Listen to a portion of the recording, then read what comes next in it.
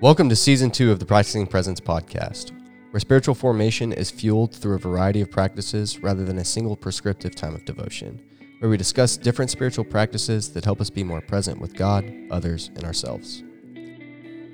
What's going on, practitioners? What's up, friends? How we doing? So I think we're going to wrap up self-love as divine love. Yep. I think, when I set out with this idea in mind, I was just looking around throughout the Bible and theological conversations and all of the ways in which we are the image and representation of God. Yeah. And then the pneumatological ways in which the Spirit lives within us and indwells us. Yeah. We are divine. Sure. We are divine. And so, I was always fascinated with myself. And this, I think I told you this earlier outside, but, I got one requirement left to graduate with my MTS from Baylor. But it's not a credit requirement. Yeah. So it's just like one thing I got left to do and I'm done. I've taken all my classes. I don't have any classes left. That will be the third degree that I have completed that is designed to teach you how to be a pastor and do the God things. Yeah. I don't feel like any of them did a good job of telling me how to care for myself. Heard. They told me how to provide care to a lot of people. Mm-hmm. They told me how to have theological conversations, and they taught me a lot of things that I think are very valuable things. But they certainly did not teach me how to care for myself. And if I believe that I am a divine person, that I am an image-bearing divine person, then I should care for myself. If I'm caring for other people, I should be caring for myself as well. And that is why Jesus says that the greatest commandment is to love the Lord your God. And the second is to love your neighbor what? As yourself. This is why I have realized that I have a problem where we say love God and love people. Because I can love God and love people at the expense of my own health and journey. Yeah. But I can't love God with everything I have and love people while neglecting myself if I'm loving people as I love myself. Right. Love your neighbor as yourself. And so the journey of self-love as divine love was born. Yeah. I think for me, this series really helped me just like start building a framework and thinking that like it is okay to pursue the things that you need for yourself to be a healthy human being.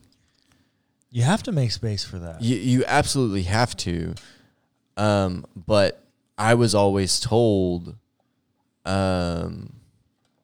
this is like a religious trauma element I'm realizing, over the span of this series, but like, I was always told that like I was a piece of shit and that I needed to deny that and everything that it brought because like fundamentally I'm an evil human being and I was only allowed to pursue the things that the church deemed as okay as divine. I could not pursue the divine in my own way. You even had to do it their way with an hour quiet time, reading the Bible and praying every day. Go to church 3 times a week. Yeah, which just doesn't work. I mean, it works for some, but it doesn't work for everybody.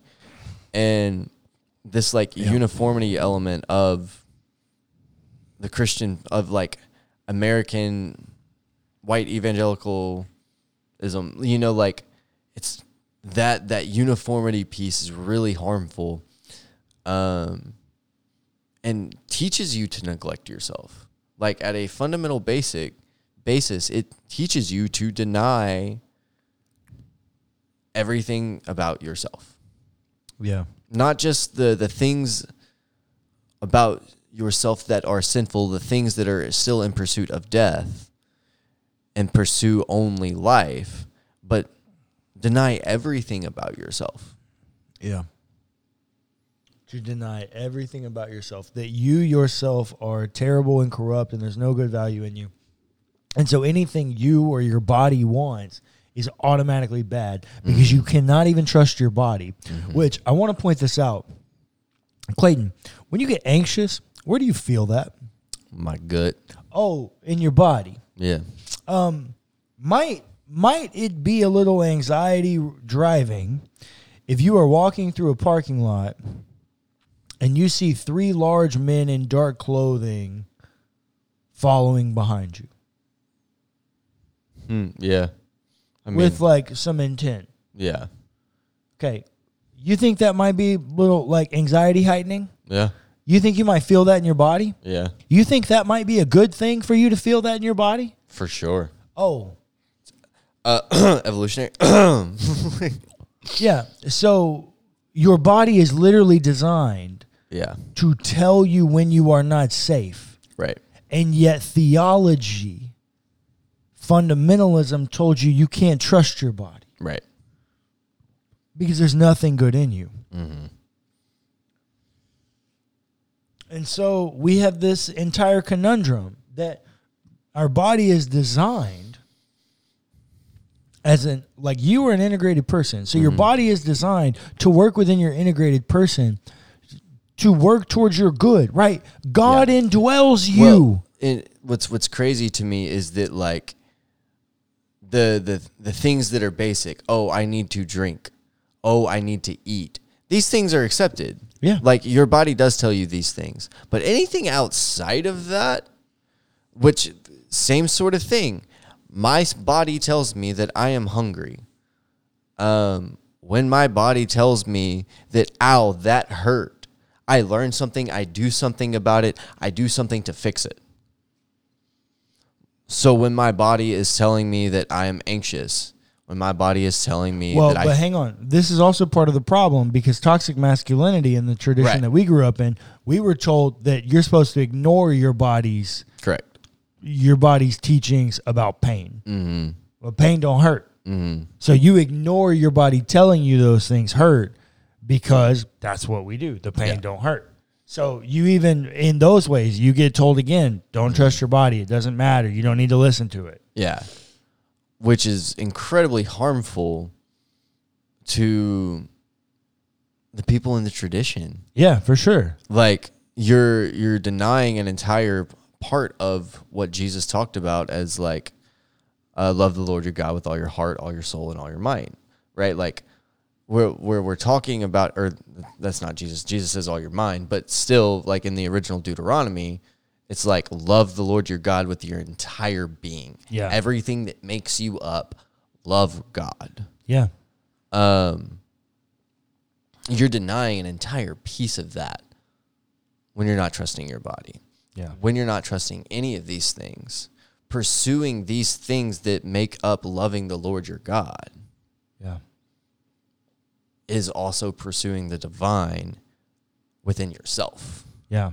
And making that connection and understanding that pursuing self-understanding in every which way through a true like biopsychosocial approach, like my social work brain kind of working there, Yeah. that is divine pursuit. Yeah, for sure. That is divine love. For sure. Understanding how God works inside of me. And how God is stirring within you the desire to call that up and have you speak that voice into the world as you go about. Yeah.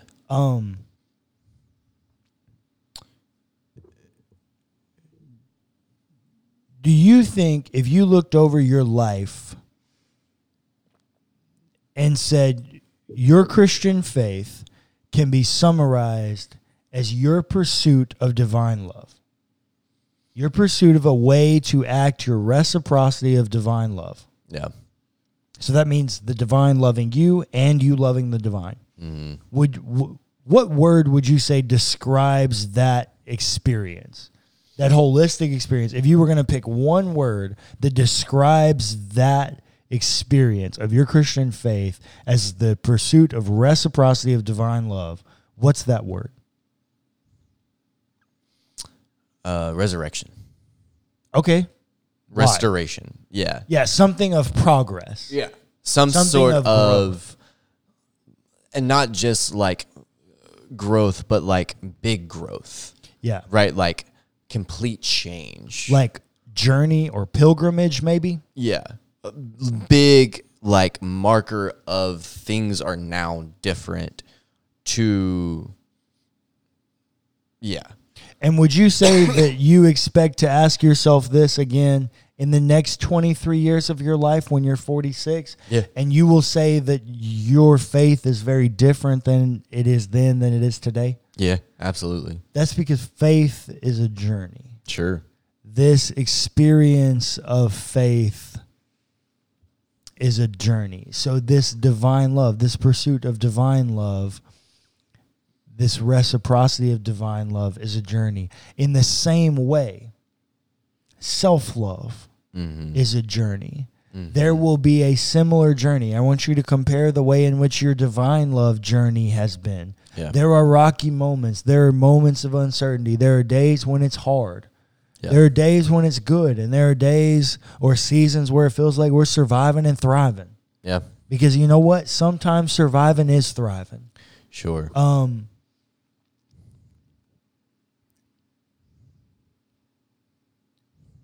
Your journey of self-love will mirror some of those same ebbs and flows. Yeah, and we talk about self-care a lot, but I don't think we do it justice when, you know, we hear people talk about self-care as like, oh, my time to relax in the evening. That's could be an element of it. But it can't be the only element. No, you have to pursue self-care holistically. Yes, it has to be holistic. It has to be including mind, body, and spirit. There has to be elements of all of it, which we did the rule of life, God in my everything. I was just about to talk about this. Yeah, doing like some sort of rule of life as your true holistic self-care, and in creating that, you are developing an infrastructure to begin to love yourself better, and therefore to love God better. Yeah, so... And also to be able to love the people in your life better. Yeah. If you love yourself better, it's so much easier to love the people around you. Facts. Like, this is why bullying is a problem. Like, in I don't know, even, hell, I was about to say in middle school, but, like, we have bullies in, like, Fortune 500 companies. So, like, we had a bully as a president. Church. Yeah, we have bullies in the church. Like, that's why this is a problem, because they feel so bad about themselves, they try to push everyone else around.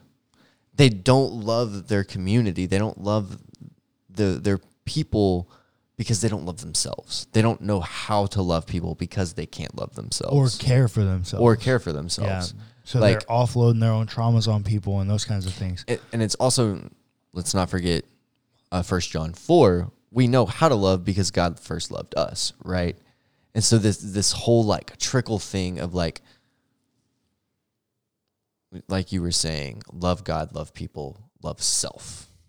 Yeah, it's got to be. It's got to be that progression. Love God, love people, love self. Mm-hmm. Because you have to love your neighbor as yourself. And, you know, you brought up rule of life, and my mind was going there. So rule of life is super important. I wish somebody would have talked to me about rule of life long ago.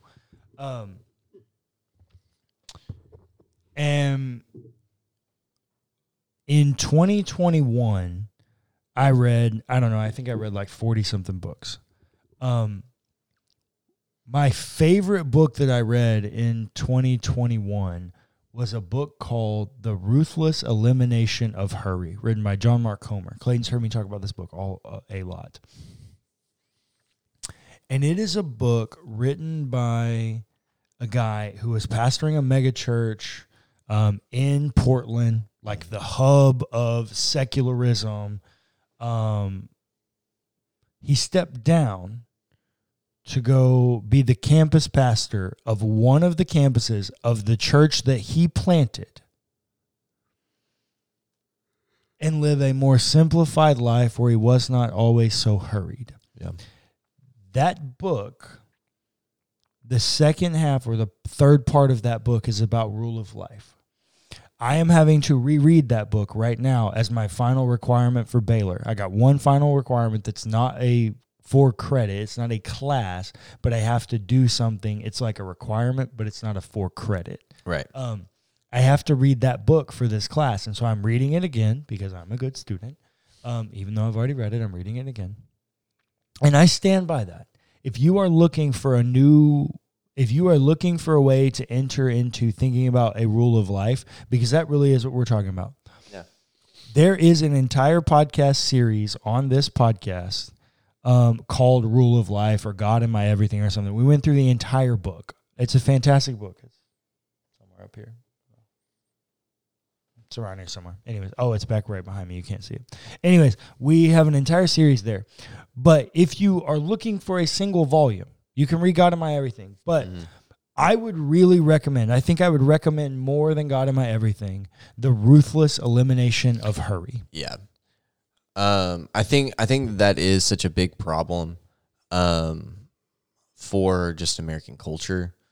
I feel like it's more of a problem for some than it is for others. For Cullen is a 3. That's a big problem. What's a big problem for everyone? Yeah, no. Yeah. I think that it is, but like we also have the other side of that like getting busy for some is hard. And so like it's not how he's defining busy, because he would say we're busy in the way that we use social media. He's defining busy in a new way, and it works. Sure. Fair enough. Yeah. So anyways, yes, what we are talking about as a wrap up is a rule of life, and we have lots of resources around. You can also feel free to reach out to us. All of our stuff's linked if you want some help with your rule of life. But definitely love God, love people, love self, and the way in which you do that is a rule of life. Thanks for listening to the Practicing Presence podcast hosted by Wellhouse Church. Be sure to give us a rating and a review if you enjoyed the episode. It's free and it helps us immensely. Also, feel free to check out our other podcasts.